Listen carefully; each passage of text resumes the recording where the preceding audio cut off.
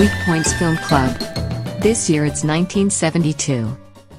Welcome to the Weak Points Film Club with Rich and Nick. Each week we'll pick a film from a specific year and give them our review. If you've listened to the main Weak Points podcast, you'll know we started in 1970, and this year it's the turn of 1973. And Nick, you chose a very lauded cult film for me to watch.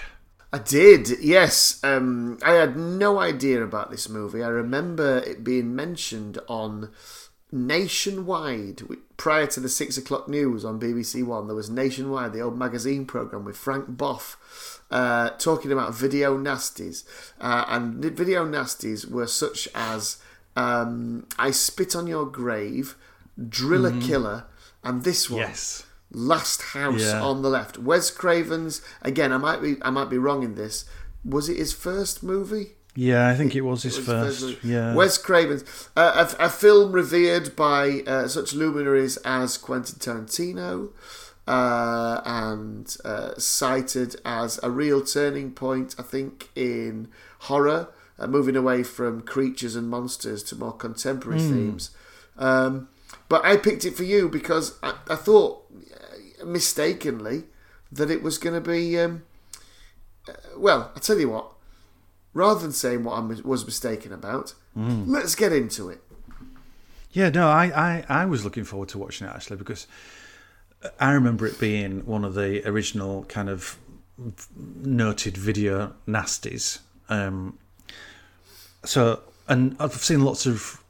not reviews of it, but I've seen lots of people talking about it and saying, you know, what an influence it was on other work that came after it. So I was thinking, oh no, this should be quite good. And Wes Craven, I thought, oh, I can't go that far wrong. How wrong I was. I absolutely fucking hated this film. Pretty much every single second of this film. It's a story about two teenage girls. One of them, it's their birthday, I think. They're going to go to a gig in the city. So they come from like quite a rural area. One of the girls is a bit of a wild child, and the other one's very much like mum and dad's golden girl. And the family don't approve of the wild child, do they? No, they don't. No, and there's a really fucking uncomfortable scene right at the start where the daughter. Well, I think the daughter's in the shower right at the start of the scene, and then she comes downstairs. 17 years old, and there she is in the shower. She's in the shower, yeah. So then she comes downstairs, and then she's wearing like jeans and like a skinny ribbed top thing. And then there's a really uncomfortable conversation with her and her dad about how she's not wearing a bra, and he's going on about how you can see her nipples and stuff. Yeah.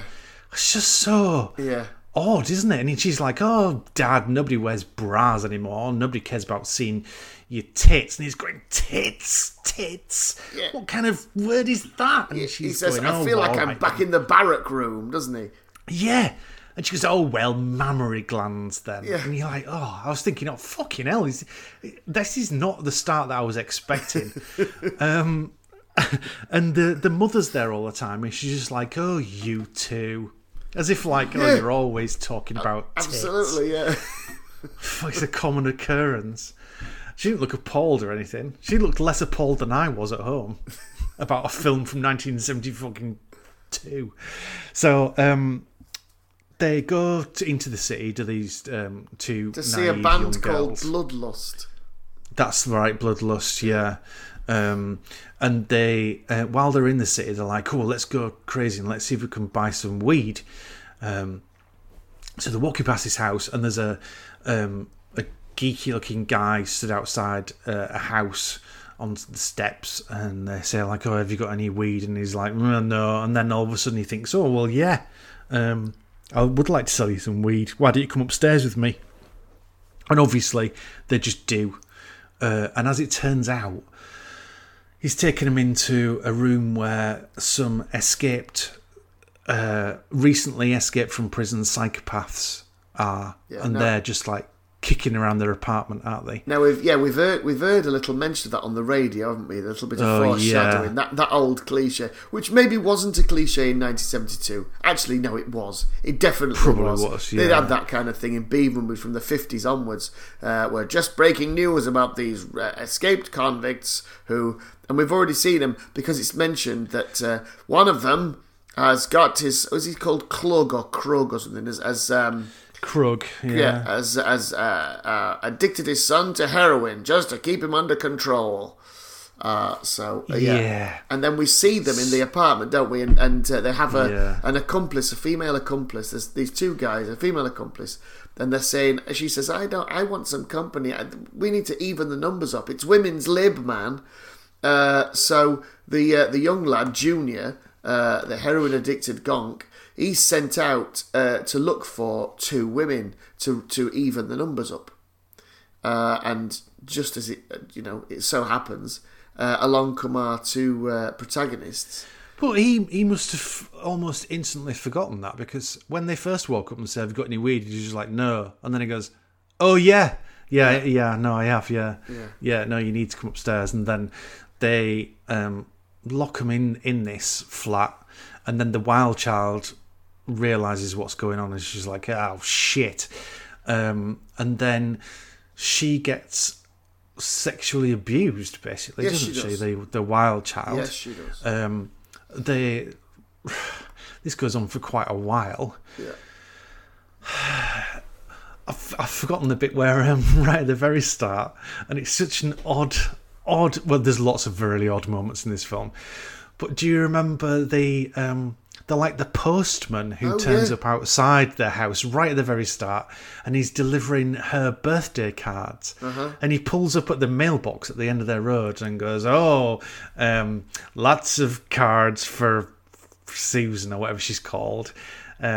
She's the prettiest girl in town. Yeah. What a popular girl. And then a fucking dog runs up, and the dog's in the car with him, and he's talking to the dog. Yeah, he is. And it's just so odd, isn't it? It gives you a really, well, like you said before when we talked about both Four Flies on Grey Velvet and Octoman from 1971. Tonally, it just hasn't decided what it is at the beginning. It's no, or all the way through. Or all it's the not way decided through. What That it is true. So anyway, they've abused these poor girls. And while all this is going on, the parents are now worried about them not coming back because they're late, and so they call up the local policeman. And this is where we're introduced to the local constabulary, who consists of it's just two people. There's an old guy who looks a little bit like Sergeant Bilko. Then there's a younger guy who's supposed to be like the young, hapless oaf, isn't he? Yeah. And they basically come around and say, well, we can't do anything. They're probably just out having fun. It's fine. Yeah. Meanwhile, obviously, they're still with these psychopaths. And so I don't think anything happens until the morning, when the psychopath then bundle the girls into the back of the car. That's right, into the boot of the car. And then they're taken for a drive, and they just happen to end up driving near the house where the girl lives. Yes. But then the car breaks down. And so they take the two girls out of the boot of the car, and they take them off into the woods for whatever reasons. We should say that the psychopath. So there's Krug, who's the kind of lead psychopath. There's Weasel, who's I think it's insinuated that he's a bit of a sex person, molester, murderer, paedophile, all that kind of stuff. There's do anything to anything kind of a dude. That's the one, yeah. So that's Weasel, and then Junior. There's Junior, obviously, who's just really there as a foil for Krug, isn't he? Because he's just drug-addled all the time. He also shows the human... Well, as much as you can do, he shows the human side of them, doesn't he? Because he is occasionally morally conflicted by what's Yeah, coming to he's pass. got intermittent empathy. Yes. But it is very intermittent, isn't it? Yes, very much so. Out of all the actors in this film, he is the worst. Without I a think, doubt. by doubt, far. Yeah. Fucking awful. He's got nothing to do and he does it badly.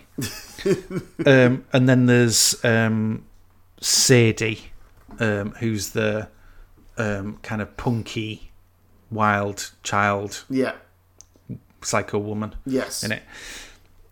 So they take these girls off into the woods and leave their car there with the boot open, and then these police guys come out of the drive where they've just been to see the mum and dad, and they see this car there, and they go, "Oh, that's an odd thing to see, a car in the middle of nowhere," and then they just go, "Oh, that's probably nothing," and then just drive off. Yep.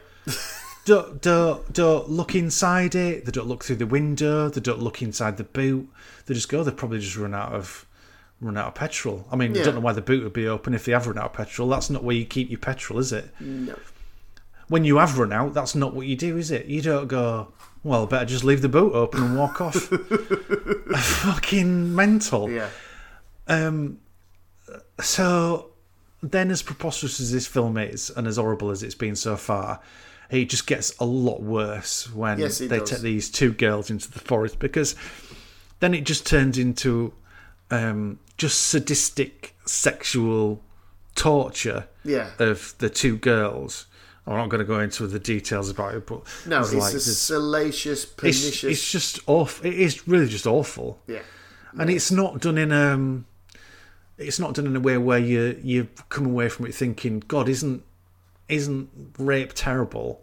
I came away from it thinking, isn't that portrayal of it awful? Yeah, because it just handled it so badly, didn't it? Yeah, I didn't feel like it was in a salacious way in terms of they were glamorizing it, because there was nothing glamorous about it. But it didn't feel like at any point it was making a moral judgment on. It was quite the guy who's doing this. He's a bad person for doing this. It was quite dehumanized, I think. There was no emotional investment because you didn't really believe in the characters.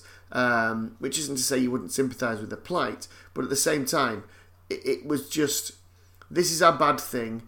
We have no understanding of it, but we're still going to show it because we've got the budget to show it. So here it is. Here is some raping going on. It was horrible. It was distasteful. I found it. I mean, and it felt like that the rape element of it, the sexual element of it, was almost like an afterthought, when the real bit was, let's just be unnecessarily cruel. Let's just show somebody being unnecessarily cruel to two people. Yeah. Because there was a lot of like things with a knife and stuff like that and all that kind of thing. Because you never got the feeling from these characters that their primary driver before this was, I really want to have sex with somebody, or I really want to have power over somebody through sex. It was just all of a sudden that's what happened. Yeah. It was a really odd introduction of it. The context of it was just fucked. It was just completely off skew. Didn't make any sense whatsoever. And it was really jarring. I suppose in a way, in terms of portraying this like psychopathy of somebody, in that it is an element of lack of empathy and something that you can't understand. I suppose on that level it kind of worked, but the characters were handled so badly that you never got that feeling about them in the first place. No, because they were kind of passionate about some things, just odd things, just really weird things. But that whole scene, and that goes on for, it felt like it went on for about 40 minutes, that whole thing in the wood with them. And I was just waiting for it to end. I was thinking, surely they're going to move on from this. I kept looking at the time on the film and thinking, are they going to run with this up until like the last 5 minutes or something? So then we leave them doing this, and do we go to do we go back to the police? I think we should. The police there's occasional the police shots just sitting in the police station where they all of a sudden hear over the radio that these psychopaths have escaped, and then it says, "Oh, and they've escaped in like a dark blue Ford Lincoln, and they're heading down this particular road." And then they're like, "What? That's the car that we saw at the end of that road." Yeah, with the boot up. There are occasional shots of the parents in the house, but then again, there's no. I don't know how to describe the lack of emotional understanding by it on the part of the actors, the writer, director, anybody has. There's no emotional understanding of the situation. The parents in no way portray that they're worried, sick about their daughter not being back, or like overtly concerned. They're just kind of say that they're concerned, but you don't really see it in their performance. So then the two police guys are like, "Oh fuck, we better get back to that car that we completely ignored before," and they're driving down the road. And oh god, I can't believe I've actually missed this out. The choice of music throughout this film is the worst choice of music I've seen in any film. Yes. It relates in no way, not even in like an ironic way. It's not. There's no hidden message to what it is. It doesn't it's juxtapose. Just really. Yeah, absolutely. No, it's just really fucking badly chosen. Yes. It's really badly chosen. It's like they've got the soundtrack on shuffle, and so you've got awful torture scenes where there's kind of like this cheerful, plinky plonky hillbilly music that comes in. Like properly cheerful, quite upbeat, quite quick, and there's these awful torture scenes going on.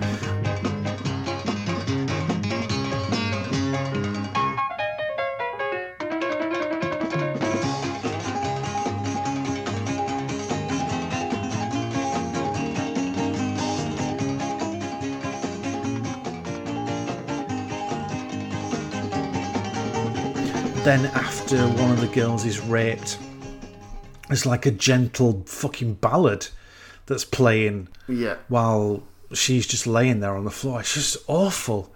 Really, really awful. It does feel like the kind of music that a psychopath would pick for all those scenes, because they would have no idea about what the emotion was supposed to be behind what they were looking at. So these police guys try to get back to the thing, and the police car runs out of petrol. So instead of radioing for somebody, they just go, "Oh, we're going to have to walk then," and then hitch a lift to the house. So they try a couple of times to hitch a lift, and then the cars just drive past them. And then a truck comes along and it pulls up to give them a lift, and it's driven by an older black lady who I think is supposed to be a known person, but I didn't know. I didn't know her. She's only got like 2 teeth. Yeah, it's very poor dentistry. She's driving a truck that's absolutely overloaded with small cages of chickens. I'm just like, what on earth is going on with this scene? So then they try and ask her to give him a lift, and she said, "Well, no, because I've got my chickens to take." So he's like, "Well, take some chickens off." And she said, "Well, do you know how much chickens cost?" I'm thinking, how long is this conversation going on for? They try and play it off as like a bit of comedy, a bit of light-eyed comedy. She's a funny woman and they're funny policemen. And all the while they're trying to get to a scene where somebody's being tortured and raped. But no, let's just have a bit of a funny moment. So she says, "I'm not getting rid of my chickens just so you can get in." So they go, "We're just going to have to sit on the roof of the truck then." So they get on the roof of the truck, and then she pulls away, and then the truck stops and they go flying over the front, and there's like a bit more comedy music. Yeah, it's like a piano.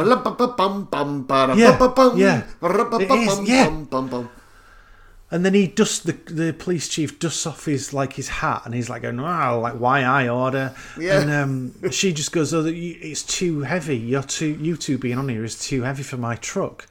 This goes on for fucking ages, doesn't it? It's just ridiculous. Yes, it does. Anyway, we skip forward. The awful psychopaths have done terrible things to these two girls, and they're now both dead. won't go into why, but they just are. So then they go traipsing through the forest, and then they come to this house. No, they get changed. They get changed into different clothes with the clothes that are in their car. Yeah, as escaped mental patients and psychopaths, you always come equipped with a change of clothes, don't you? Of course you do, yeah. No. Yeah. And they are obviously very worried about their appearance and making sure that they always look their best. That's why they're always in T-shirts and vest tops. Yes, that's right. So they get changed into these, like they're all in suits, aren't they? Like they're going to Sunday church. Yeah. And then they walk down this drive and they see the house and they're like, oh, we'll try and see if we can get in there. And so they go there and it's the house from this girl. And so the mother and father, they're like, oh, right, you've broken down, you can't get anywhere. Why don't you come in here and stay the night? I mean, why would they do that? Yeah, again, we have to place this in context. These are parents who are less than 24 hours ago, they were saying goodbye to their daughter for a concert. They've not come back. And yet suddenly they're making spaghetti and meatballs for a bunch of fucking strangers on what was supposed to be their daughter's birthday party night. Yeah. And they're asking like questions like, oh, what do you do for a living? Oh, how have you been? And I've made up the 2 rooms upstairs, so you'll just have to decide who's going in what room and all this kind of stuff. What the fuck? None of this makes any sense at all. Then the drug-addled one, Junior, he's suffering from withdrawal symptoms because he hasn't been able to have his drugs.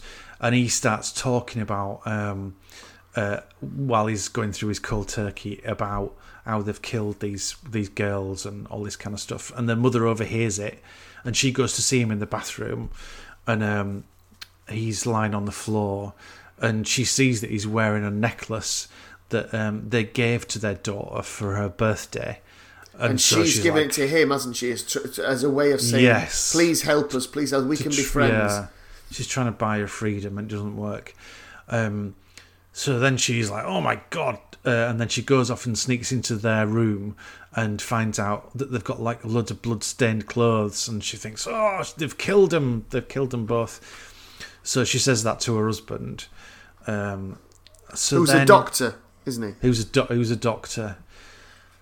So then the rest of the film is them, the mother and the father, basically picking off the psychopaths in different ways. She texts the pedo pervert outside and pretends that she really fancies him and she wants a shag, and her husband doesn't understand it, and then she bites his dick off. Wait, before that, the father spends 5 minutes turning the film into a really weird, gruesome pre-Home Alone type thing by putting little traps on. Oh, yes, he does, yeah. Yeah, he smears like shaving foam on the door outside their bedroom and puts like a wire across the floor so that they'll trip up and all this kind of stuff. Yeah. It's just awful. Yeah. There's a scene where, before all that, for some reason the pedo sex guy, he's asleep and he has a dream that the dad is a dentist and that he's got his mouth open and he puts a chisel against his teeth and then smacks him out with a hammer.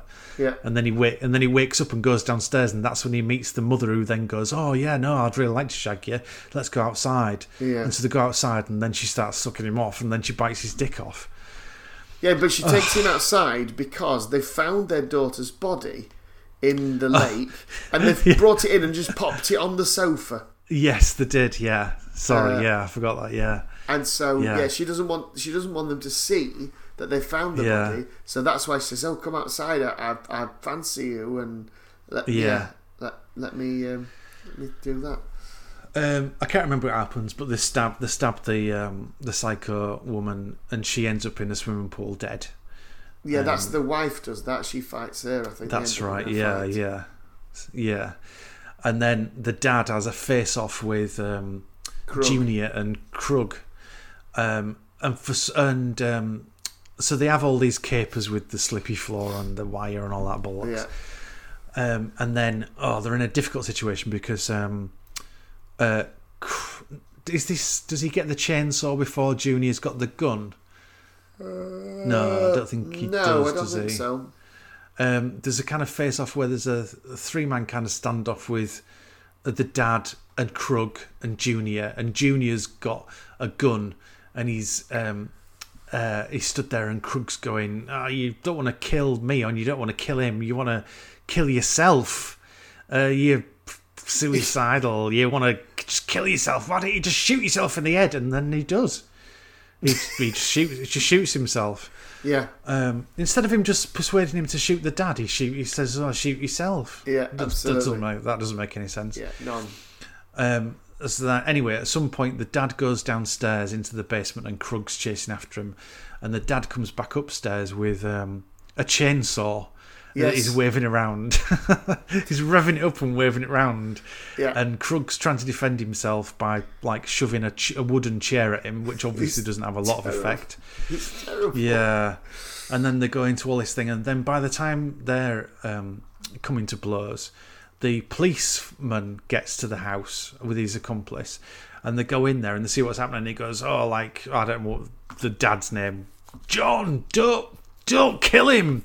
And then he kills him. He chainsaws him, and there's blood everywhere. I think that was pretty much it. I can't even remember what happened after that. That was it, wasn't it? I think that was it. I think, again, it was one of those films that just ended and the credits rolled. Just fucking finished. The policeman left. And that was, it was. I watched it as well. And I have to completely agree with you, Rich, on that, because I thought it was appalling. I thought it was beyond anything I'd expected, but in the other direction. I thought it might be a really good film, and it turned out to be absolutely terrible, irredeemably awful. Yeah. I mean, it was badly made. There was some awful editing. There was some terrible camera work. Lots of shaky pans. Lots of odd angles from when they were filming things. Really badly chosen. The music, like I say, was just terrible all the way through. The pacing of it was fucked. It was just all weird. Yeah. But besides all that, I could have put up with all of those things, and I've put up with all those things in different films. But the central thing about this film was that it was just so fucking mean-spirited. It was so coldly mean-spirited. It seems to take a real pleasure in how, in the scenes in the wood, which were just. They were. I mean, we talked about being a video nasty. They were just nasty. It weren't was. They? It was really was. And vile. It was vile. It was a terrible. A really unpleasant cinematic experience. The psychopath with the lead psychopath. He was really very kind of nihilistic. Even how she died in the end was just an odd thing, wasn't it? Well, I can say how she died. So she'd been through all this awful torture and rape, and then she found out that her friend was dead, and then she just walks off into a lake, almost as if to just kill herself, basically, because she just carries on walking. And as she's walking into it, he gets out a revolver and shoots her in the back. Yeah, which seemingly just didn't seem for any reason. He just obviously just didn't want her to end her own life. He wanted to end it for her. It was just dreadful. It was dreadful. Yeah. So the things that I've learned about the film after watching it, David A. Hess, who plays Krug, the lead psychopath, he was the one who wrote all the fucking awful music throughout it, because he was a musician before he was an actor. Yeah. And he just used to play things to Wes Craven while they were making the film, and then Wes would go, "Oh yeah, that's great. We'll just stick that in. Just write that and we'll stick that in." They seem to think that they would break up the awful, horrible moments in the film with a bit of levity, so that it wouldn't bring the cinema viewing audience down. But I mean, it was just so handled so awfully, wasn't it? Yes. Like Yeah. it went straight from like sadistic sexual sado torture to like Benny Hill, but like in one cut, Yeah. and then back again. Yeah. It was Wes Craven's first film. It was also his producer Sean S. Cunningham's first film. Sean S. Cunningham, who I didn't know, but you knew, didn't you? He went on to make Friday the 13th later on. The actual during the actual filming of it, I watched an interview with David Hess. He's a particularly fucking unlikable person. He's not much more likable in real life than he is his character in the film. Really fucking full of himself. He sits during this interview playing his fucking guitar, playing this awful tawdry old shit that he wrote, as if it's like Stairway to fucking Heaven. And then he goes on about how like, I came up with this song. I could just feel what the mood of this particular scene would be, so I came up with this ballad, for after she was raped, and like the way he talks about the filming of the rape scenes is just really fucking distasteful. Yeah, horrible. And it seems like in real life, Junior was such a horrible cunt on the actual film to Sandra Peabody, who plays Mary, who's the lead, that she just basically didn't want to act again. Yeah. I mean, the whole thing is just awful. Everything about it, both on screen and off screen, it's fucking awful. There's nothing really that I could find in it where I thought, well, I suppose there is that. Didn't like every single bit of it. Just left a fucking nasty taste in my mouth. Yes, I agree. I had a similar taste. I don't know whether it was the same taste because we have different mouths. Maybe. But, was yours like either sucking on a 2p coin or licking a battery? Yeah, either of those. Yeah. Yeah, that taste. Yeah, awful. Yeah. One of the other things was just to show what kind of technical knowledge that they had when they were making this film. Fred Lincoln, who plays Weasel, the kind of sexual torture guy, he was formerly an adult film star. Well, formerly and post this film, he was an adult film star and adult film director and producer. And he had to set up shots for Wes Craven because Wes Craven didn't know how to do it. So there was lots of scenes that he'd have to go, well, the camera's going to need to be here, and then we're going to need to be here, and you're going to need to have the lighting over here. I mean, that's how... God knows how they managed to get the money to do this in the first place. Fucking clueless. Awful. Yeah. Fucking awful film. Last week I said that Octoman was the worst film that I'd sat all the way through. It made me, as I was watching this, I was praying to watch Octoman again. Just to have like a refresher. Just to... Yeah. It's like it was almost like wanting a face wash or something to watch Octoman I mean, again. say what you like about Octoman, and you definitely did last week, but say what you like about it. But... there wasn't the sort of unpleasantness that accompanied this film. There wasn't any of the cruel, it wasn't done in a way. Obviously it was done on a shoestring, but it wasn't done in a way that created this worldview that was all pervading. Because, like you said, the comedy moment with the chicken truck and the and all that kind of thing meant that you were never fully invested in any part of the film. All you felt was somebody just wants to make this to shock you for no reason. Yeah, and it was just awful.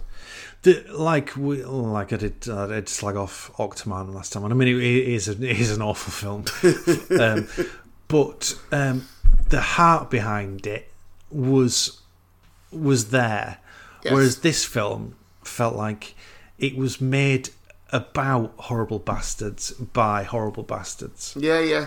And now I was just like, well, I'm out on this. I'm completely out on this because I don't know what my link is in this because the only people who I feel invested in are the ones that you're just torturing, like completely unnecessarily. Yeah.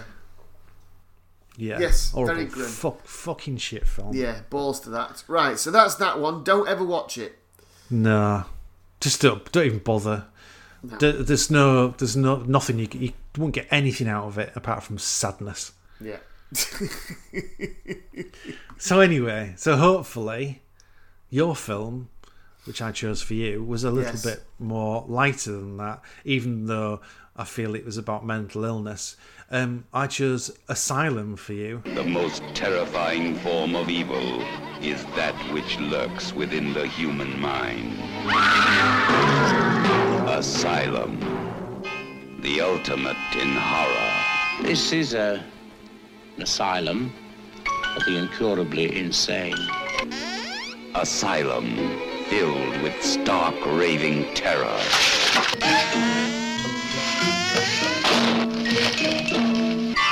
From Robert Bloch, author of Psycho.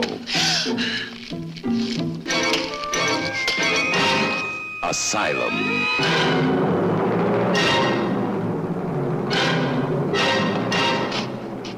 The prison of madness, where few enter and none return. See, Asylum. You have nothing to lose but your mind. Yes, he With did. an all-star cast, a British film. Yes, a fantastic cast. Asylum, a 1972 film in the very much in that kind of Hammer sort of tradition, maybe. Did you? It was. Did you know the company? Like, because I thought, when it first started up, I thought, this has got Hammer written all over it. It was really in that style, wasn't it? Was it? But I think it was by Amicus. I think. Yeah, something like that. And they seem to be well known for that kind of thing. And I must admit, I'd never heard of them before. No, me before neither. I watched this. No, it came out of nowhere. The style of movie. I believe it's known as the portmanteau. My dad always used to call them portmanteau films. A portmanteau is a big trunk or case that contains other cases, for a gentleman who travels, wardrobe within wardrobe. So the idea is it's a film with lots of little films inside, lots of little stories. So think Dead of Night, Monster Club, think Cat's Eyes, think Creepshow, that kind of thing. So you've got a few little stories. Triptych. No, that's just for No, there's art, more isn't than it? 3 in there in that. Yeah. Anyway, so it's that, but it's that kind of thing.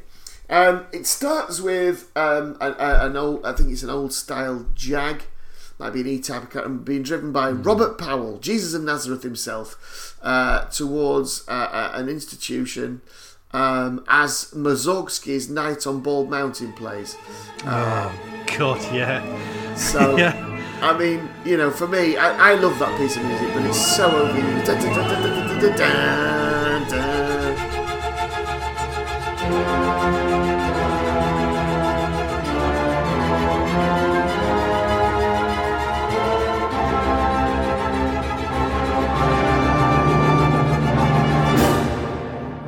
When it came on, I was thinking, how much of a cliche was that before this time? Yes, exactly. That it might have been one of those films. We'll tell you what we can use. We can use that beautiful bit of Mussorgsky.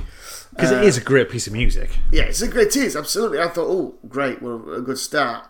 So, Jesus of Nazareth turns up. Robert Powell, and he turns up. Robert Powell, who looks so much like kind of heroin era David Bowie. He does, but with just dark curly hair. But yes, he looks does. like he should be David Bowie's accountant. David Bowie. Yeah. So he turns up, and he's come for a job, and he's come to see Dr. B. Star. You don't know what his first name is, Dr. B. Star, and that's important. You don't find out his first name; you only know his initial. So he turns up, and he's taken through to an office where a doctor or a man in a wheelchair is currently residing. That chap tells Robert Powell that he is not Dr. Starr, a man who Robert Powell has never met. Dr. Starr is in fact now resident in one of the upstairs rooms. The upstairs rooms where the more serious mental patients are. In fact, we don't get to see the rest of the asylum, and we only have it on faith that there are more than these 4 people in there. Because they're the only people you see. I mean, it's a fairly big building, so you'd hope that it was chock full of well, you wouldn't hope, because that's terrible. That's like wishing mental illness on people. But, you would imagine that what the filmmakers were trying to suggest is that this is a big place, but on the upper floor is where the real asylum work goes on. And at the this real point, loony bins are. The real loony bins, yeah. And at this point, this is when the film turns from job interview into game show. Because the guy in the wheelchair says, "Now, here's the thing, Jesus of Nazareth. I'm not in the, I don't have the authority to give you the job, but I will give you the job if you can go upstairs and guess which of the residents is Dr. Starr. So how about that? You go up there and see if you can work it out." So anyway, up goes Robert Powell, and he walks up the stairs, and it's, again, it must be a good a good minute and a half of him walking up the stairs with this music playing and cameras, pausing over these hand-drawn pictures of torture being done to mental patients. If you could see what I'm seeing, Rich is pulling the faces of these men. It's like the least likely thing you'd have on the wall at an asylum is what they put up there. Well, not only that, these pictures go. Nick is right, but I'm sure. I mean, it did feel like 15 minutes when it was. It goes on for ages. It goes on for ages. And the music at this point is really fucking loud. Yeah. And he's walking up, and he stops at every single picture up this staircase to look at these kind of awful pictures of madness that have been drawn on there. Honestly, it's like the storyboard artist said, "Hey, tell you what I can do. I can do these as well." Yeah. And he does these horrible pictures of people with mental problems being beaten, tortured, strapped up, racked, and in every other way disgraced. So, but Robert Powell looks at them all like it's the fucking gallery with Tony Hart, and up he goes, and he gets to the top. And he's greeted by none other than Jeffrey Bailden, who, for people of our vintage, played Catweasel, and then later also played the Crowman from Wurzel Gummidge. A fairly sinister figure. Very. So, immediately, you're thinking to yourself, or I did, I think one of my first notes was, as Robert Powell walks up to the rooms upstairs, he passed some pictures on walls. I'm not convinced the sort of things you hang on the walls of an institution nowadays. Macabre and sinister pencil drawings of mad people being treated dreadfully. So yeah, here comes the Crowman. So I thought though that because of the amount of time and music and focus that they put on him walking up the stairs really slowly and then looking at each picture in detail, I was thinking, I bet there's a clue in these pictures. How weird. But there's some kind of clue.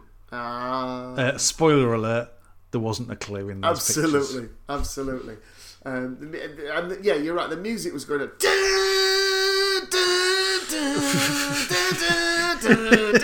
like strident chords, heavy brass and strings. It was quite remarkable. And obviously they'd gone, I have a feeling that when they came to put the soundtrack on, they'd watch the film back and go, "This film is terrible. It's not frightening at all. Let's make the music really frightening. It's really loud." Yeah. So there's a lot of that. But Anyway, they bothered to do that with the music, but they didn't bother to think we could maybe just cut this to him just looking at one of the pictures and then skip forward. Yeah, no, let's do all like 5 of them. Yeah, you didn't need a minute and a half on those pictures, did you? Not at all. Anyway, so the Crowman answers the door. And immediately, so the central conceit, the game show is, guess which mental patient is Dr. Starr, and you win your job. Yeah. And so, and the orderly who's been phoned, from downstairs is Jeffrey Baildon, and I'm immediately suspicious of him because it's Jeffrey fucking Baildon, and he always plays a creepy weirdo. Before that, when Robert Powell's in the office having his talk with the guy in the wheelchair, so he says, obviously, if you can find out which one of these people is the doctor, then I'll give you the job. So then Robert Powell leaves the room, and as soon as he leaves the room, then the guy in the wheelchair leans over and presses the intercom. Yeah, that's right. I can't remember what the guy's called. What is the guy, the upstairs assistant called? Like Roger or something. I'll have to look it up. Now, everything that he says twice. So he, say he's called Roger. So he presses the intercom button and he goes, Roger, and then the voice goes, yes, doctor? And he says, Roger, I've got Martin, Dr. Martin, heading upstairs. And Roger, yes, doctor? There's something very important I have to tell you. It's like... Max. It was called Max. Why do you have to fucking say everything twice? Yeah. Oh, God. It was so weird. Yeah, ridiculous. So anyway, up goes Robert Powell, Dr. Martin his name was. Dr. Martin, the famous maker of boots. And he's greeted by Max, and Max, hello, sir. Very softly spoken. Yeah. Oh, yes, we don't get many visitors here, sir. I'm not to give you any clues, sir. I'm just to open the door for you, sir. It suits you. And here's your first patient, sir. Patient for the weekend, is it, sir? Yeah. and your first patient is called Bonnie. And Robert Powell, Jesus of Nazareth, says, "Oh, B. Could it be her? I can't say, sir. In you go." So he goes in to the first room, he's greeted with Bonnie. She's in a story entitled "Frozen Fear." She doesn't look at Robert Powell. She's staring out of a window, and kind of humming to herself. Anyway, we then go into the wibbly wobbly, and we turn up in the story. Bonnie is scheming with an older chap whose name is Walter. You never see Bonnie's face, though, do you? She's sat with her back to him in the bed in the room. You never see Bonnie's face. Anyway, she's scheming with an older chap. This is in her early life. The reason she's in... All of the stories basically are origin stories for why they are in the asylum in the first place. So she's scheming with an older chap called Walter. He's got a nice line in cravats, but he's married. But he and his wife hate each other. And you don't really understand why, apart from he's on the phone with Bonnie saying it's all planned. I'm doing it tonight. I'm coming away, and we'll be together tonight.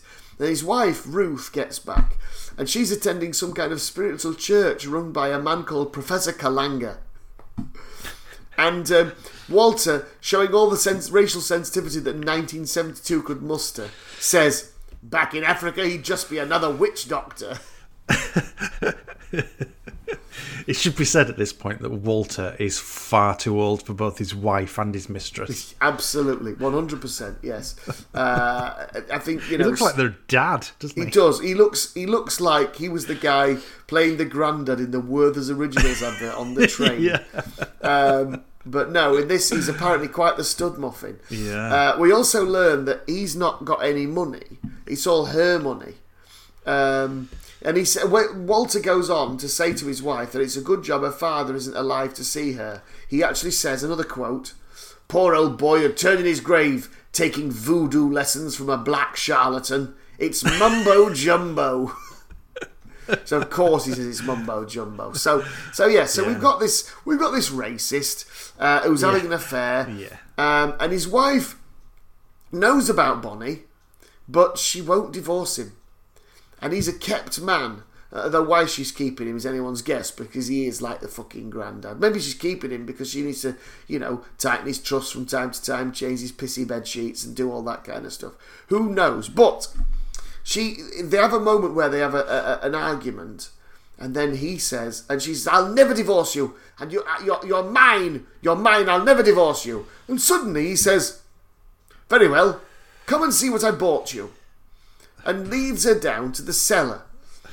And the other thing as well, she seems to suggest that, remember, I've got all the money. The money's in my name. This house is in my name. So she seems to suggest that they're living off some kind of fortune. But they walk through this kitchen, which is like a bog standard semi-detached house kitchen. Yeah. It just looks like a normal house in the 70s. Anyway, he's got a big surprise for her. Come down into the cellar. I've got a big surprise. And the cellar, in the cellar, the old romantic's only gone and bought her a trunk freezer. Yeah. Because nothing says I love you like a large place to store your cold meats. Big old fucking chest freezer. And but she's fucking delighted with it, isn't she? She's absolutely cock-a-hoop. You've never seen such joy.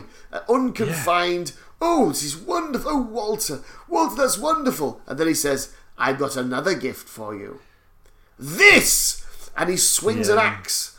And then you don't see what happens if you don't see a chop. Before that, when he first shows her the freezer, she said, I've always been talking about wanting one of these. What kind of fucking conversations are there? I mean, if she's minted, why don't you just fucking buy one? Absolutely. Get it delivered, put it in there. Yeah, Walter, you don't need to worry about buying me a trunk freezer. I've got one. In fact, I've got fucking two. Yeah, because In fact, I could fucking own Iceland, actually. I bought one just to put skateboards in it. I don't even ride a skateboard. I just bought a load of skateboards, put them in a freezer. Fuck it. 1972, I do what I fucking like. I minted me with my shit kitchen. Anyway, so Walter then chops up the body. You don't know how long it's taken him, but he's clearly a dab hand at this because he's not sweated at all. He's in the same clothes. There's not a fucking speck of blood on him. Now that is a lie, Nick, because he's took his cardigan off at this point. He has taken his cardigan off. He's kept his cravat on, but he's took his cardigan off. But the cardi is off. That is true. But he's not just done that. He's not just chopped her body up. He's chopped her body up and wrapped up every limb in paper. Yeah.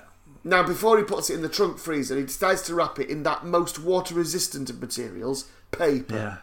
And he puts them in the brand new and otherwise empty trunk freezer, but arranges them so the body parts are still aligned anatomically.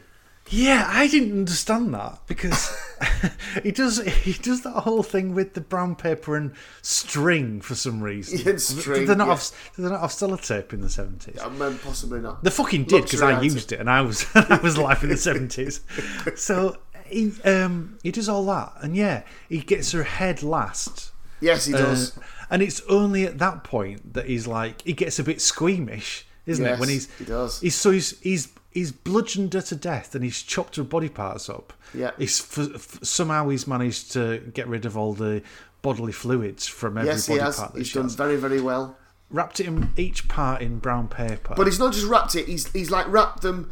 You know, like if you want to wrap a Christmas present and hide the identity of the Christmas present, you kind of make it vague shaped, like box shaped. No, he's wrapped a hand and he's individually wrapped the thumb. Yeah. Yes. Then, like you say, when he puts all the parts in the freezer and then he picks up the head last and he puts it in, I thought, fucking hell, he's just rearranged her in the freezer. That's all he's done. Yeah. So anyway, he's wrapped an arm and hand with a thumb, and he shuts the lid. And what does he say? Rest in pieces. Yeah. But not content with, and still rattled after doing that, and not content with his Arnold Schwarzenegger style quip, he goes upstairs and decides to help himself to a large brandy. Before he's done that, though, Nick, you've missed off a very important part. Oh, what have I missed? Because she's got her bracelet from her witch doctor. Oh, yes, from the voodoo spiritualist witch doctor, Dr. Kananga. Even though he's just previously bludgeoned her to death and then chopped her body up into small pieces, somehow her bracelet has come off that she was given by this spiritual guy who's given it to her to protect her against evil. That's come off and it's on the floor with no blood on it at all. None. And then he picks it up and looks at it and then casually throws it into the freezer. He does, on top of course. Her. And that makes all the difference. He just tosses it into the freezer, goes upstairs, and that's when he has a brandy. Anyway, He's like he's having a grand- Farage. Yeah, like Farage, and he Farage in his garage. Yes. Anyway, so he phones Bonnie and says it's done, and she says she's on her way. She's coming round, and he says we'll be away before by sunrise tomorrow. We'll be at the airport, and she has the bright idea of bringing the body with them. She says, well, let's bring the body with us and dispose of it on the way to the airport. I mean, what the fuck? They're leaving forever. It's in a trunk freezer in the cellar of their house. Yeah. No one's going to know she's missing for days. Just leave it in the freezer and go. But no, she wants to dispose of it outside the house. Maybe she gets a kick out of it. Wrapping up. The body is like doll parts. You couldn't disguise it. It is a body. Anyway. I was thinking maybe that's the reason why he wrapped it in brown paper, so that they could post it along the way. Ah, maybe. Post it. Yes, indeed. To church groups and Samaritans. Yeah, anyway, and that so fella suddenly... from Bongo Land. Oh, yes, Dr. Kananga. Or Kananga, or what's his name? Let me just go back to my notes. His name is Dr. Kalanga. Yeah. Anyway, so suddenly Walter is stunned to see a paper-wrapped head roll across the kitchen floor. He doesn't scream, though, because he's holding his brandy snifter. So he shows his horror by raising a quizzical eyebrow in a classic Roger Moore style. He raises an eyebrow as this head that has... Again, it's wrapped in paper, so it can't possibly drop... How is it doing it? But it's moving along the room. Yeah. Rolling itself along. There's a really loud sound effect of rustling paper as well when it happens. There is. Yes, there is. Anyway... He throws the crystal decanter at it. The decanter smashes on the kitchen floor, wasting good brandy and revealing that it wasn't even there. No. It was all an illusion. Or was it? Yeah. Oh. Because the the door to the cellar creaks open, and down goes Walter into the cellar. He doesn't leave the house, sitting there drinking brandy and waiting for Bonnie to turn up and say, fuck your plan, we're off. No. Yeah. Down to the cellar he goes. Down he goes. He opens the trunk freezer. The freezer is open. He looks inside. And a paper-wrapped arm grabs him by the throat. Yes. Yeah. So now, Walter it starts pulling him in as well. pulls him in. Even though It it's pulls not him in. attached to anything. No, so it has no force. Absolutely, yeah. Absolutely none, no. Yeah. No. But it pulls him in by the power of the Dr. Kalanga's bracelet. Yeah, yeah. So now Walter's dead. Enter Bonnie. The cellar door creaks again. She sees the smashed decanter. Clearly something is amiss. She goes downstairs, sees Walter in the freezer. No sign of the paper corpse. Because it's all over. Pursuing her around the cellar. There's a leg bending along and sort of worming like a sidewinder across the cellar floor. There's a torso. Though, perhaps when Walter severed Ruth, he must have attached some wheels to her belly. Because it's just kind of moving along. It's not rocking for... It's just moving along forward. No. And a hand that has somehow got up to the beams above and reaches down to Bonnie and grabs her. And Bonnie's struggling with this. It's got her. And what does she do? The axe that he used to kill Ruth is to hand. She picks it up. Yeah. And as you would, as anybody would, any right-minded person Finish her off, Bonnie. Yeah, she turns the blade to face her own head and swings at the hand. At the hand. Yeah. At this point, we go back to Dr. Martin. Jesus of Nazareth, Dr. Martin. In his airwear boots. And she says, I'm still pretty, aren't I? And she pulls her hair back to reveal big scratches on her face. I say big. They weren't big. No, they weren't. Like, no, they looked like she'd been clawed by a cat. Yeah. It didn't look that bad at all, did it, really? Really, really rubbish. So, that was story one. I mean, I suffered worse injuries when I had a dream about playing tennis with my pug and fell out of bed. Yes, you did, and you have to listen to the other pod to Yeah, hear that yeah. brilliant story.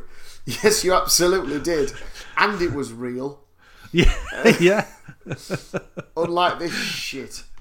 So we move on. Robert Powell comes out of there, comes out of Bonnie's room, and there's Max. Hello, sir. How do you do, sir? I'll take you over here, sir. This is the next room, sir. And in this room is a man called Bruno. So he also begins with B, so, you know. Anyway, Bruno is in a story called The Weird Tailor. Now, this was, I felt, the weakest of the stories. Do you want to do this story? Can you remember it enough? Do you want to do it? He's a tailor, and when they first introduce him in the room, I'll try my best to remember it all. He's a tailor, and when they first introduce him in the room, he's sat, I think, cross-legged on the table, and he's making hand actions as if he's sewing something very small and very intricate, but he's got nothing in his hands. No, and he says it could be a suit or a shroud. Or a shroud, yeah, for that extra bit of sinisterness. Yeah. And then we go over to what I suppose was actually happened in the past for him to be there. And he's a tailor who's formerly successful, but now he's finding it difficult because people aren't coming in to have their suits tailored, and they're not commissioning suits and things like that. So him and his missus are a bit hard up on money. Yes, his unscrupulous landlord, Mr. Stebbings, gives them 6 days, no tricks, to pay their back rent. So they're at the depths of despair, aren't they? The absolute doldrums. Yeah, yeah. And then just as this evil slum landlord leaves, then a guy comes in, a very distinguished, slender gentleman comes in, and he commissions a suit, which is ideal, and he offers to pay them the princely sum of £200 for this suit, which solves all their financial problems. Yeah. And there's nothing weird about this, because it's Peter Cushing. Yeah, and the timing's not weird either. When the doorbell's literally just finished ringing, and then he walks in, and he says that he needs this suit, and he was like, "Oh right, well I'll measure you up then." And he said, "Oh, it's not for me, it's for my son." What I've done is I've written down all of his measurements, and I've brought the fabric that I want it to be made of, and I want it in this particular style, and I want you to follow these instructions absolutely to the letter. So you must work on it only between the hours of midnight and 5 o'clock in the morning. Yeah, not a second later. Not a minute after. Yeah, that's right. So, and then he says, and I want it done by like Friday. So the fabric that they show you, it's like it's really like 80s fabric, isn't it? It's really like space fabric. Yeah, it's kind of lots of different colours shimmer across it, don't they? Yeah. It's really like, I suppose it's like it's like if something was really white high vis. Yeah, it's that material. It's like a rainbow two-tone, so six-tone, I suppose. And it doesn't look like you could make anything out of it other than maybe tablecloths, placards, or things that are flat. Yeah, or like a vest for a road worker. Yes, you could definitely do that. So he's like, oh, this seems a bit unusual, but do you know what? I need the money. So that's what he does for the rest of the week. At one point, he decides that he's going to work a little bit later than 5, and then the first pin stroke that he does after 5, he jabs himself in the finger and bleeds. So he's just like, oh God, well, that's a bad omen. I better knock this on the head then. But he bleeds into the suit. And he bleeds onto it. Yes, he does. It disappears. But then the blood. It does disappear. It's been absorbed by the suit, which is glowing all the time, constantly glowing. Yeah. Anyway, gets his suit done, and then he takes it to finishes it all off, and he takes it to our distinguished gentleman's house, Mr. Smith. Mr. Smith. Yes. Knocks on the door. None of the lights are on. Mr. Smith undoes like 1,000,001 locks on the door. Yeah. There must have been a lot of robberies around that area, mustn't there? Terrible. There was a detail here that I absolutely loved. There's electric lighting in the street. There's electric lighting outside. There's electric lighting in the window. So Peter Cushing, of course, answers the door with a fucking candelabra. Of course he does. He does, and he's got what probably is literally about 8 locks on his door, but nothing on the windows. So, I mean, if you did want to break in, just go through the fucking windows. I mean, he was going to go through the front door anyway. Yeah. Anyway, he goes in there and he says, all right, here's the suit. And he was like, right, well, can I have the suit? And he says, well, the tailor says, well, I'll give you the suit, but I'm going to need the money before I hand it over. It's like a cash on delivery kind of deal, isn't it? He's not done it online or anything like that. It's not PayPal. No. So he says, "All right, well," he says, "Well, can you not just give me the suit anyway?" And he says, "Well, no, I'm absolutely skint," and and he says, "Well," Mr. Smith says, "Well, I'm absolutely skint," and he's like, well, what, in this big house? And he says, well, yeah, I'm in the same situation as you. I've just got no money. But if you give me the suit, the thing that I'm going to do with the suit will make me enough money for me to give you the money straight away. And he's like, what's all that about? And he said, well, I need it for my son. And he starts getting really distressed. And then he was saying, what? And for some reason, the tailor goes, oh, what's through this door? And he was going, nothing's through that door. So he goes through the door, and there's Mr. Smith's son, who's dead. In an open casket in the living room, surrounded by lit candles, and he's like, oh my god. And he was going, yeah, I've got this, I spent all of my money on this book, this mystical book that's got all this weird shit in it, and it tells me how to make this suit that'll resurrect him, and I have to resurrect him because obviously he's dead. So he's like, well, it's all wrong, this. I'm not going to give you the suit anymore. And he was like, you must give me the suit. And then they have a big fight. Yeah, Cushing pulls a gun on, doesn't he? He pulls a gun on. He does. He says, like, yeah, I don't want to do this, but if you don't give me the suit, I'm going to have to kill you, kind of thing. And then they have this big fight, and then the tailor accidentally shoots in the tussle. He accidentally shoots Mr. Smith, so Mr. Smith's dead then. So then he just runs out of Mr. Smith's house and runs home, doesn't he? And then he says to his missus, with the book and the suit.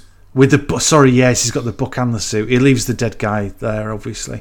He just runs off and he goes back to his missus. And do you remember that scene when he goes back to his missus? He gets back to the house and he opens the door, and she's like, I think she's in bed. Yes, she is. And he opens the door, and their front door is the front door to the shop, because he opens it and the doorbell, the little shop bell goes. Ding, ding, ding, ding. And he's just a dark, shadowy figure, isn't he, at the door? And she just like goes, oh, you're back so soon, kind of thing. Like it's the most normal thing in the world. That was the most frightening fucking bit in all of that story, was when he came through the door. I was shitting myself when he came through then. So he comes through the door, and he goes, oh, it's not going well. I haven't got the money. And she's like, but I've already told Mr. Stebbins that you'll have the money. I don't know why that conversation happened. No, they'd already arranged for that money to be done then. And he was like, why did you say that? I haven't got the money. And she's like, what happened? And he was like, oh, nothing. And then you've forgotten something. He puts the suit onto the shop dummy. She does. Ah, she does, yeah. She does, Otto. because He's got a name, hasn't it? Because she calls it Otto.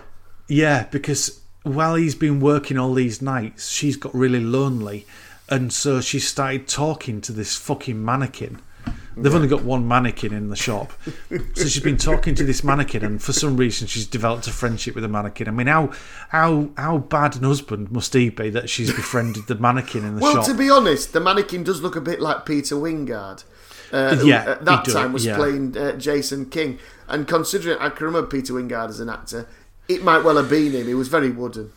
He's like a mixture of Peter Wingard and Oddbod from Carry On Screaming.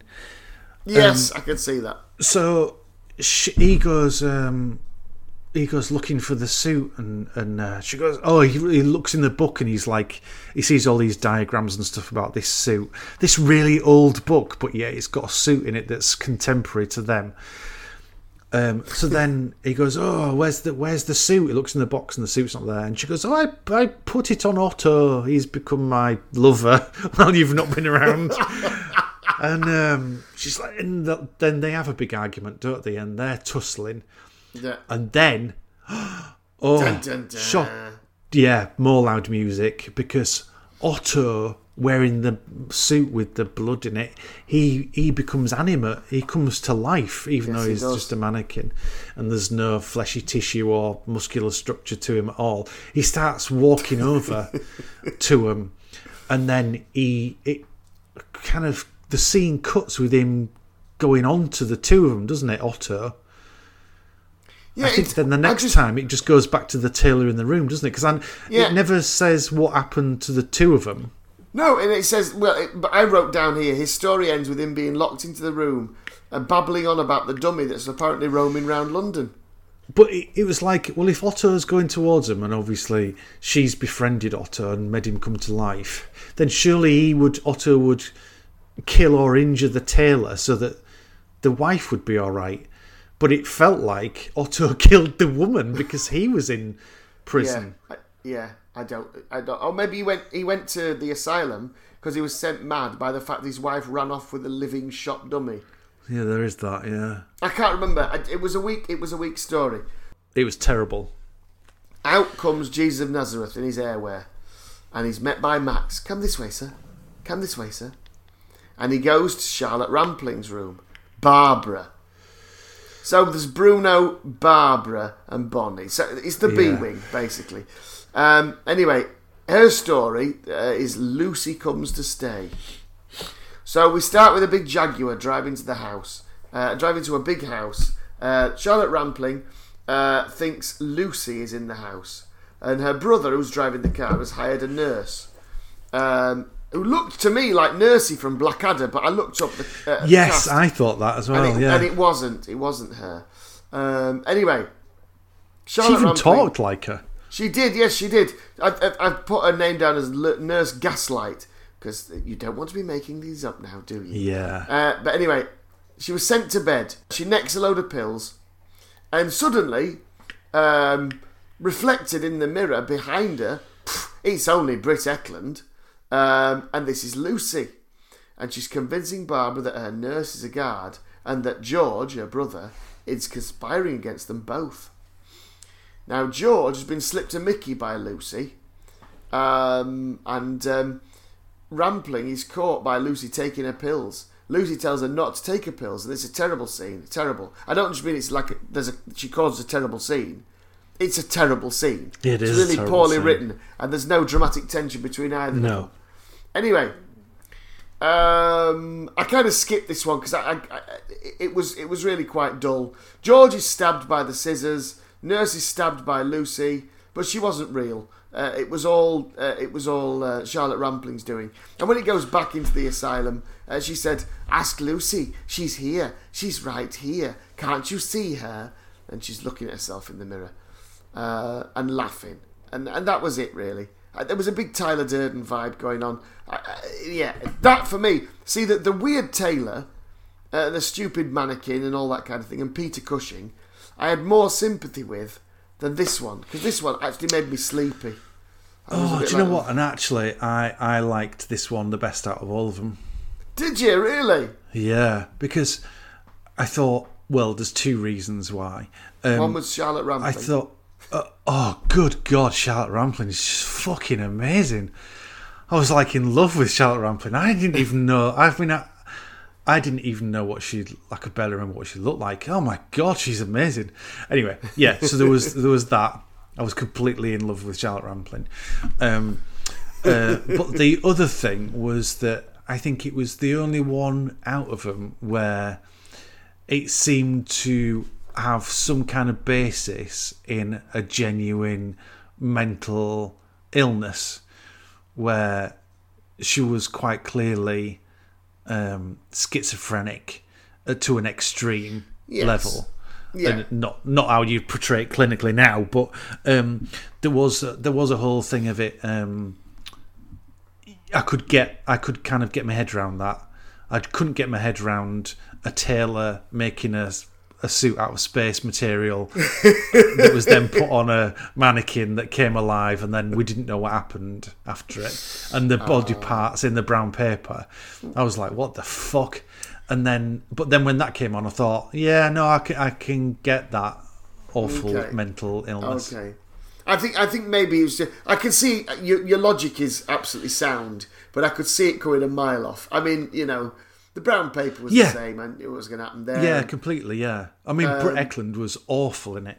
Oh yeah, well, again, Britt Ekland was never the world's greatest actress. In fairness. Anyway, so that was the end of that story, and we came out, and Max, hello sir, final room sir, takes him to Byron's room.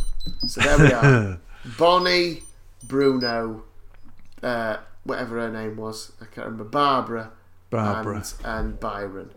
And it's Herbert Lom. I love Herbert Lom.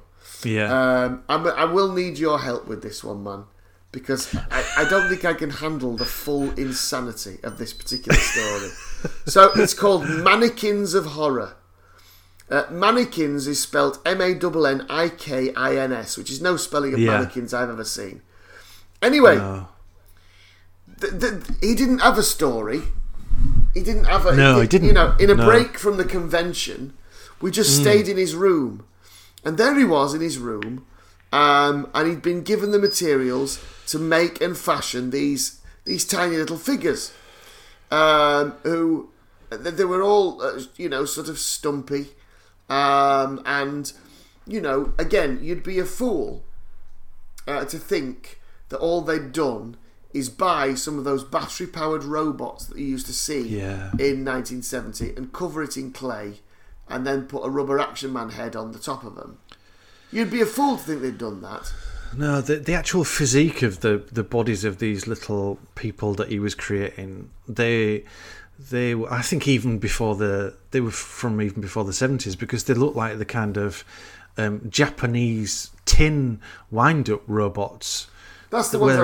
Those ones. Yeah, all their limbs are all squared off, and the kind of their feet just shuffle on little wheels underneath in a walking motion. Yeah, they're all like that, but they're all just painted silver.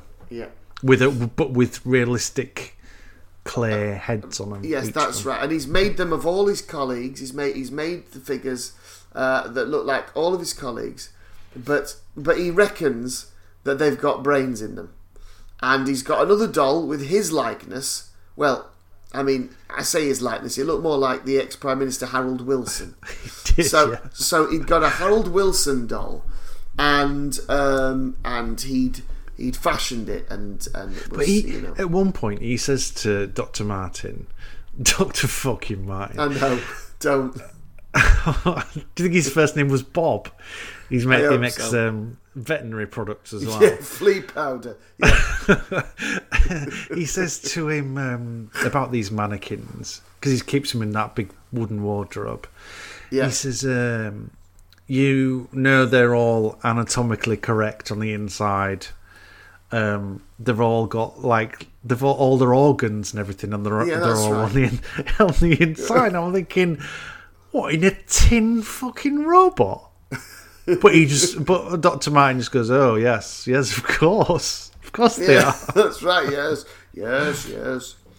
Well, the thing that fascinated me was, here they are in the asylum, the access to which is covered with pictures of people going, rah, and and they put him in there and give him building materials and stuff with which to sculpt these creatures, which would presumably mean blades and knives. Yeah, he's got a fully operational workshop, hasn't he? There? Yes, he does. And that's kind of his story, but it isn't his story. No. Because when Robert Powell, Dr. Martin, leaves his room, he lays back, and a red light kind of shines on his head. Now, I think that's just a special effect. I don't think that had any, significance specific to the set. I just think that they went, we'll light this in red. Yeah. So a light shines on his head, and suddenly, wouldn't you know it? No. Before you do that, there's another bit. There's another bit before that. Go on. Yeah, because it's an odd episode because it finishes quite soon. It's quite short, that episode. Yes, it is. And Dr. Martin said, right, I'm going to leave now, and he leaves the room, and you're thinking, well, that was a bit weird because that was really short, and nothing seemed to happen in that. Yeah. And the guy says, have you made your decision? The creepy guy says, I've made a decision. And he said, he said, "Oh, just tell whoever wheelchair guy I'm going to come down and see him and give him my verdict." Yes, indeed. And he says, "Oh, you're going to tell me what it is?" And he's like, "Just tell him that I'm on my way down." So then he goes downstairs and says to the guy in the wheelchair, "You're mad! You're all mad here!" As if this is you mean kind of fucking weird job interview is this shit? And all those people upstairs, you're a cruel barbarian, and those people need proper medical care, not the insane conditions that you're keeping them in. And the guy goes, the wheelchair guy goes, "Oh, almost like, does that mean that you're not taking the job then?" And then I think they cut back to Herbert Lom lying back in his bed he's holding on to the tiny mannequin of himself, isn't he? Because that's right, and the red light comes on. He says that he can bring them to life by just physically concentrating and sending his soul into them, doesn't he? Yes. And that's what he's trying to do in his bed. He's just staring at this toy thing that he's made. I'll let you say, Herbert Lom, that poor fucker, he's lying there as an acting job, and they're saying, "Stare at this as if you're projecting your soul into it." He must have been thinking, "Well, you're going to have to fucking pay me extra for this shit." Yeah. Stare at this as if you're paying your mortgage off. Okay, yeah. I'll do it. That's fine. I'll do it. That's fine. Fine. If you want to get your ex-wife off your back, stare into it a bit harder. That's right. And wouldn't you know it, the little thing comes to life. It does, yeah. And it walks. Not only does it walk, it can climb. Yeah. It can open doors. Yeah. It can hide. Yeah. I mean, it can basically do everything a little person could do, except without proper hands and moving like one of those wind-up robots. Yeah. And it gets downstairs, unseen by Robert Powell and the man in the wheelchair. Quite quickly. Yeah. Finds a scalpel. Yeah. Walks to the edge of the table. And climbs possibly onto the back of the wheelchair man's wheelchair. Yeah. And stabs him in the back of the neck. Yeah. Strangely, with enough force to kill him instantly. Yeah. Yeah. Well, he's a medical man, and he knows all about the physical anatomy of people, so he knew exactly where to strike. Yes, he did. He did. Yes, like a tiny wind-up cobra. Anyway, so he's dead, and Robert Powell is oh blimey, I don't know what to do about that. I better stamp on this robot. So yeah, I could quite easily just pick him up, but no, yeah, absolutely, chuck him out a window, put a bucket on it. No, but no, just put him in a box because maybe the police might want to see it. Yeah, upturned bin, anything like that. But no, I'm going to stamp on it. So he stamps on it, and there's a bit of blood, and it's implied there's a bit of brain in there. Yeah. Now, I think the robot puts his arm up as he's doing it to protect himself. That's right. Yes, it does. Of course, it does. But it's no good because obviously Dr. Martin's got some proper quality boots on, so decent quality boots. He could smash him in easily, and yet so comfortable. Then I think Robert Powell is distracted by a car coming. He looks out the window. Anyway, suddenly there's the Crowman, Jeffrey Bailden, Max, who we all knew was going to be the fucking guy all along. But he said, "It was me all along! Ha ha ha ha!" And he kills him. Does he strangle him? Does he strangle him? He goes into... Dr. Martin goes into the Max's office. He goes, "What's in the office?" And he goes into the office. And Max goes... And he sees somebody lying on a table covered in medical fabric, and he goes, "Oh, who's that?" And he goes, "Don't touch that," does Max. But Dr. Martin, because of the speed of his boots, is already there, so he pulls back the cloth, and there's a dead person there with marks around his neck, and he goes, "Who's that?" And Max goes, "Oh, it was the last applicant for the job. You see, I'm Dr. B-Star." and then he takes off his stethoscope, and then he strangles Robert Powell to death. That's right. I knew he got strangled with the stethoscope. But then he does that and then laughs for a full 40 seconds. Yeah. It's way too long. It's like the director said, "Okay, Jeffrey, you've done this, now just laugh. Give me a maniacal laugh. Yeah. Just keep it going. We'll cut it down to about 4 seconds, don't worry. But just laugh." And they've looked at it and they've gone, "That's fucking creepy. Let's keep it all." He's really pushing it. He's really pushing it. He does as well. We're better on that. Yeah. So then it cuts to the following morning. Yeah. And the car pulls up. Yeah.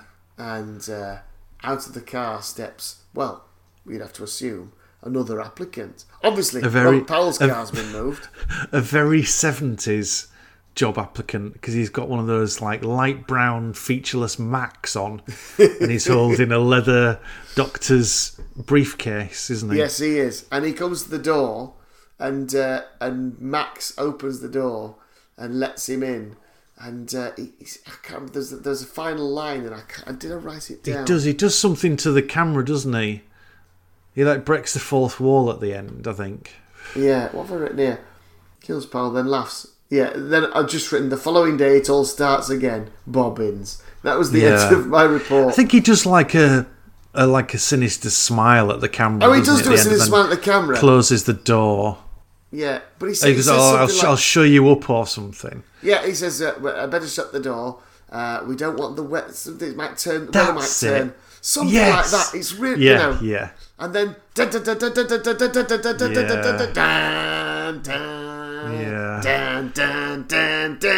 the credits roll, and that's the end. And it's all going to start all over again.